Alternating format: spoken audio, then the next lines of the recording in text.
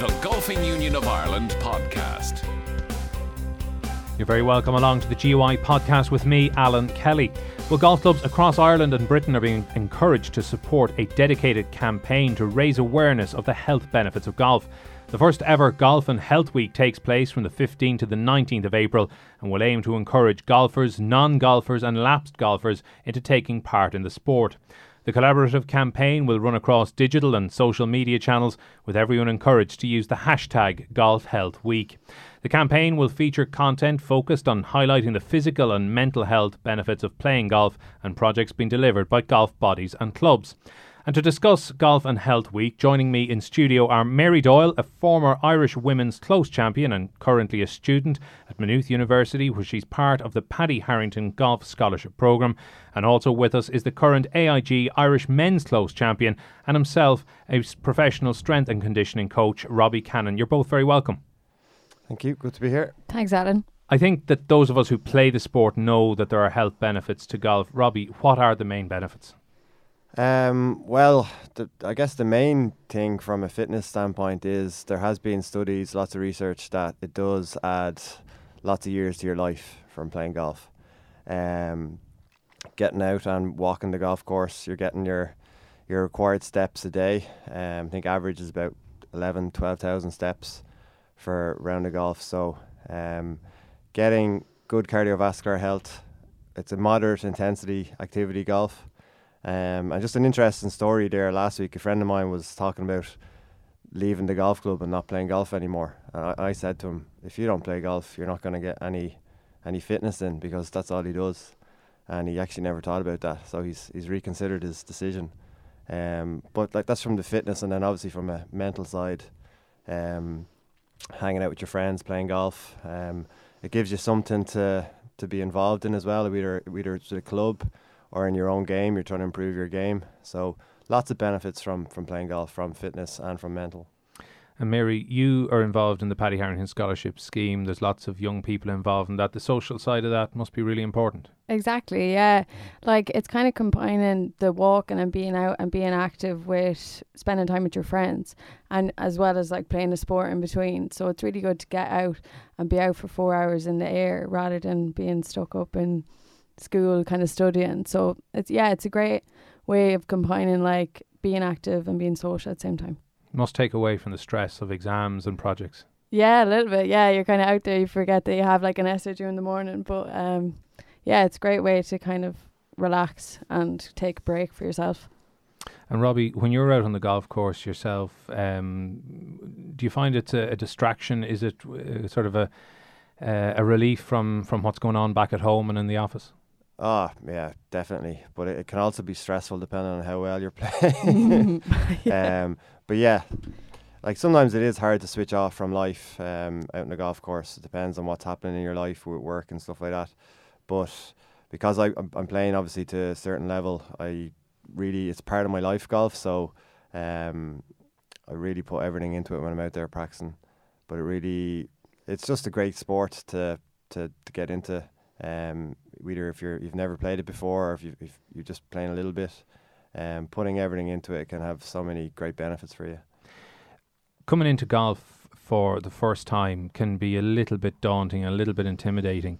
Do either of you have any sort of advice for anyone maybe who's out there thinking about getting back into the game, or maybe who's thinking about taking it up for the first time and, breaking down those barriers to get out on the fairways and get active? I think like from working with Golf for Girls for Life with the ILGU programme and seeing young girls kind of starting off, I definitely kind of advise to go with like maybe a friend and start off with someone who kind of knows a little bit about golf and get them to bring you out, so you kind of know the general rules, but also like you're starting off with a friend, so you know that like what your expectations might lower a little bit, because it can be difficult to start off, but then you can kind of encourage each other to go out then. And it's like, even if you don't play that well, or if you're kind of nervous starting off, at least you're out in fresh air and getting active.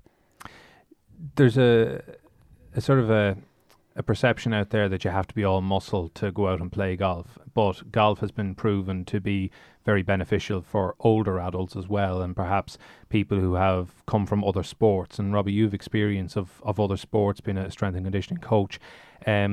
What is it about golf that makes it so appealing for maybe a second sport, or for those who want to be competitive later in life? Yeah, like Mary's from Laois, so she knows this. Yeah, I'm working with the Laois County footballers the last couple of years, and I'd say half of the guys on the team are mad golfers. And people who retire from Gaelic football or other sports generally can go into golf because they've got good hand-eye coordination and they can pick it up pretty good. And it's something that they can actually put their competitiveness into. Like generally people who play sport to any kind of high level, whether it's inter-county or club level, they're very competitive, and they want, when they retire from that, they want to get into something to kind of use that competitiveness with. So it's a very good sport for them to step easily into. One of the, I suppose, the benefits again of golf is your flexibility. You're keeping all the muscle groups active. How does that work? I mean, it's obviously you've got the golf swing is keeping you mobile, but is it just a combination of the exercise, or is there special stretches and warm-ups that players should be doing? Yeah, everyone is individual. Some people can be very, very flexible and they don't need to really do much mobility work. They need to strengthen themselves. And then there's some people who can be very tight, and they obviously need to spend a bit more time on their mobility. And the best way of kind of finding that out is to go to a person or professional who can actually screen you and identify them issues.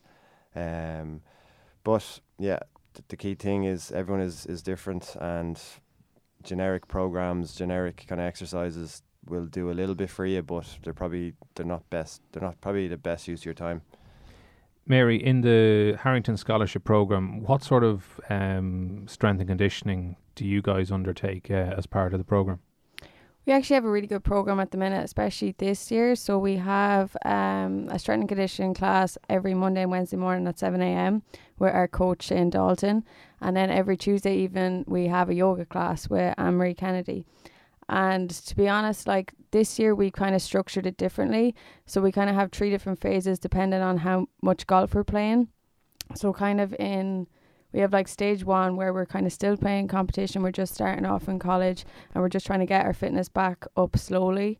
And then once we've stopped playing golf completely, we start doing a lot of different strength work and trying to lift more weights and kind of build up our strength, as well as keeping the yoga going to kind of keep that flexibility as well. And then this time of the year we'd be in stage 3. We were kind of like not lifting as much, but we're trying to keep our kind of cardio and our kind of fitness level up so that we can kind of still play and not be stiff and not have restricted motion in our swings and stuff. But I find that it's really helped improve my golf, and it's really helped improve my recovery time. So if we're playing 36 holes and stuff, I'm not as sore in between rounds, but I'm also able to go out and play the next day as well and make good decisions on the course. Robbie, in relation to strength and conditioning, Damien McGettrick on Twitter asked us, in relation to juniors, at what age or physical stage of development should juniors consider strength and conditioning? This is a hot topic, really, isn't it? Yeah, it's an interesting topic in a lot of sports at the minute, especially over in the US and in the UK now with Premiership teams. They're actually developing teams that, so we have like our age, our actual age, chronological age, and then we have our biological age. So what I mean by that is, like, so an athlete could be 20 years of age, but they look about 15. And then on the other side of it, you could have a young kid who's 15, but he looks 20. So what they're doing in Premiership teams now, they're actually trying to put lads together and girls together that actually are same kind of height, same weight. So they developed a system for that, which is a great idea. So in answering the question there, it all depends on how old he is, but also how far on his development he is. But if he should be playing other sports at that, if he's like, I kind of tell people that they should be playing other sports right up until they get really, really serious at golf, which could be 16, 17. So they get all their fundamental movement skills taken care of from other sports. But I always advise people, get the kids in for proper assessment screening, because it's impossible to tell otherwise. Is the strength and conditioning more maybe to do with injury prevention primarily, and not just building muscle and power? Yeah, 100%. My number one motto is injury risk reduction. You don't go into the gym to get injured. You go into the gym to make yourself more robust, improve your mobility, flexibility, Then it comes down to performance side, which can be your strength and your power, which is going to obviously add yards to your game, which will make the game easier, because the further you hit it, research has shown, the easier it is. So another question that came in online from Greg: how important is diet? And we'll take this from the context of, going out, playing your golf. What should you fuel up beforehand? What you should be eating during the round? Well, in our scholarship program, we actually have a nutritionist to kind of sit down at the start of the year and break down what we're eating and what we should be eating and how often we should be eating on the course. And I was kind of surprised that I should be eating quite regularly, but just little bits. Whereas I used to just get to the 9th and kind of have like a big sandwich and then kind of be tired by the 12th that came along. So what he recommended was to kind of take it in 3 whole chunks and kind of eat a little bit and drink in between to kind of keep that energy level up, rather than having a few dips in between. And what sort of stuff are you eating on the golf course? Is it high energy bars? We're kind of eating a lot of protein bars, like the Fulfill bars, and bananas and fruit and just water as well. I kind of take out kind of bags of nuts as well with me, but yeah, I'd be kind of eating a Fulfill bar, like little chunks every few holes. And Robbie, if you are playing golf tomorrow and it's a big day, what's your preparation like from sort of 24 hours out? From a nutrition standpoint, I think the most important thing about nutrition for golf, for any sport, is what you have before you go out. So it does start with the night before, the meal that you have. Obviously trying to eat as early in the evening as possible so it doesn't disrupt your sleep patterns. Then again, it depends on if you're playing in the morning, if you're playing in the afternoon. But you should be trying to eat something maybe 90 to 60 minutes before your round of golf. High protein, could be eggs, chicken, lean kind of protein sources. Some veg, some fruit, and plenty of water. I think water is so important, because if you're dehydrated going to the first tee, you're in big trouble, because it'll affect your concentration, your performance.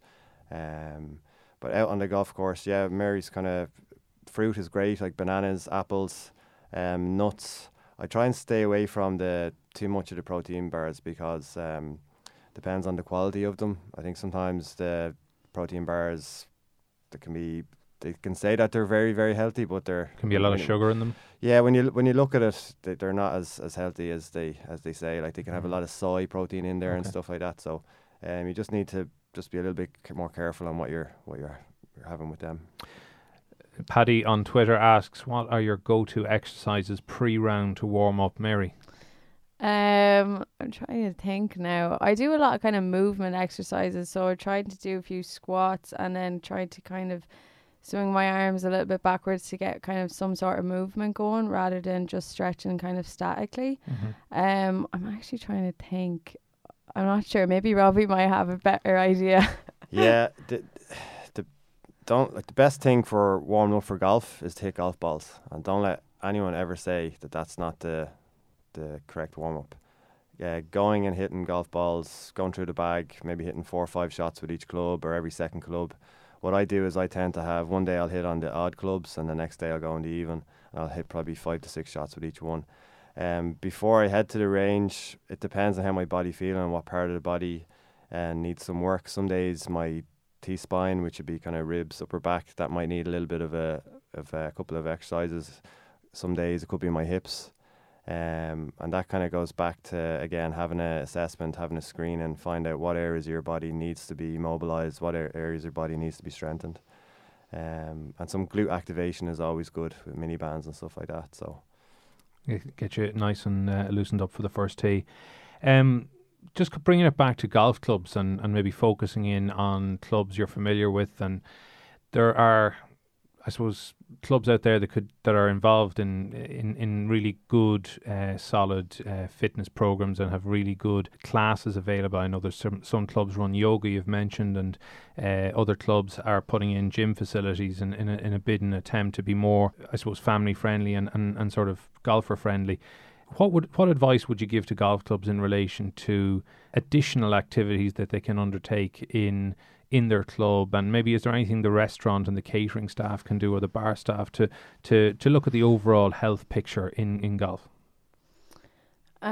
I suppose, yeah, as Robbie said, it kind of starts with nutrition and knowing the right foods to eat and staying hydrated, but also kind of maybe introducing golf in a different sort of way, using different sports to kind of get people active and kind of build up the fundamentals in a more fun way. I'm trying to think, Golf for Girls for Life ran a really good program where the girls were kind of hitting balls with a baseball stick and trying to improve their hand-eye coordination that way rather than just hitting golf balls. It kind of builds up the skills in a more indirect way, in a more fun way maybe as well. Yeah. And Robbie, anything that you'd advise golf clubs out there to do in terms of improving fitness for their members? Yeah, just on the nutrition side, a friend of mine, Daniel Davey from Food Flicker, he one of the restaurants there's a few restaurants called Gourmet Food Parlour. They have 3 or 4 things on the menu that he's actually kind of designed for them, so they're a lot healthier option. So maybe the chefs could come up with something like that from the catering standpoint. I have done several classes with several golf clubs over the last 10 years. Last year I ran a 1 night a week golf fitness class. I think 60 signed up. It was very successful. Again, that's something that golf clubs could look into. You mentioned there about golf clubs starting to get gyms in. Like in America, every country club has a gym, and golf clubs are trying to hold on to members. If they have a gym as part of the membership, that's a huge carrot for somebody to stay there or to recruit new members. So it's definitely something to look into for each golf club.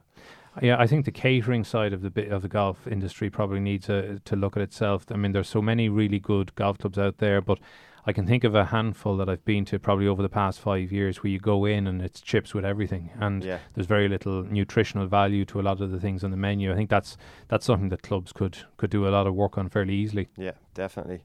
And I really like that idea where you go into a restaurant and you have them 3 or 4 healthy options, so you kind of know that they're going to be good for you. So, well, thank you both for coming in. Golf and Health Week gets underway on the 15th of April. If you check out golfnet.ie, we'll have all the details there. The GUI National Golf Academy, home of better golf. Book clinics, lessons and classes online at bettergolf.ie.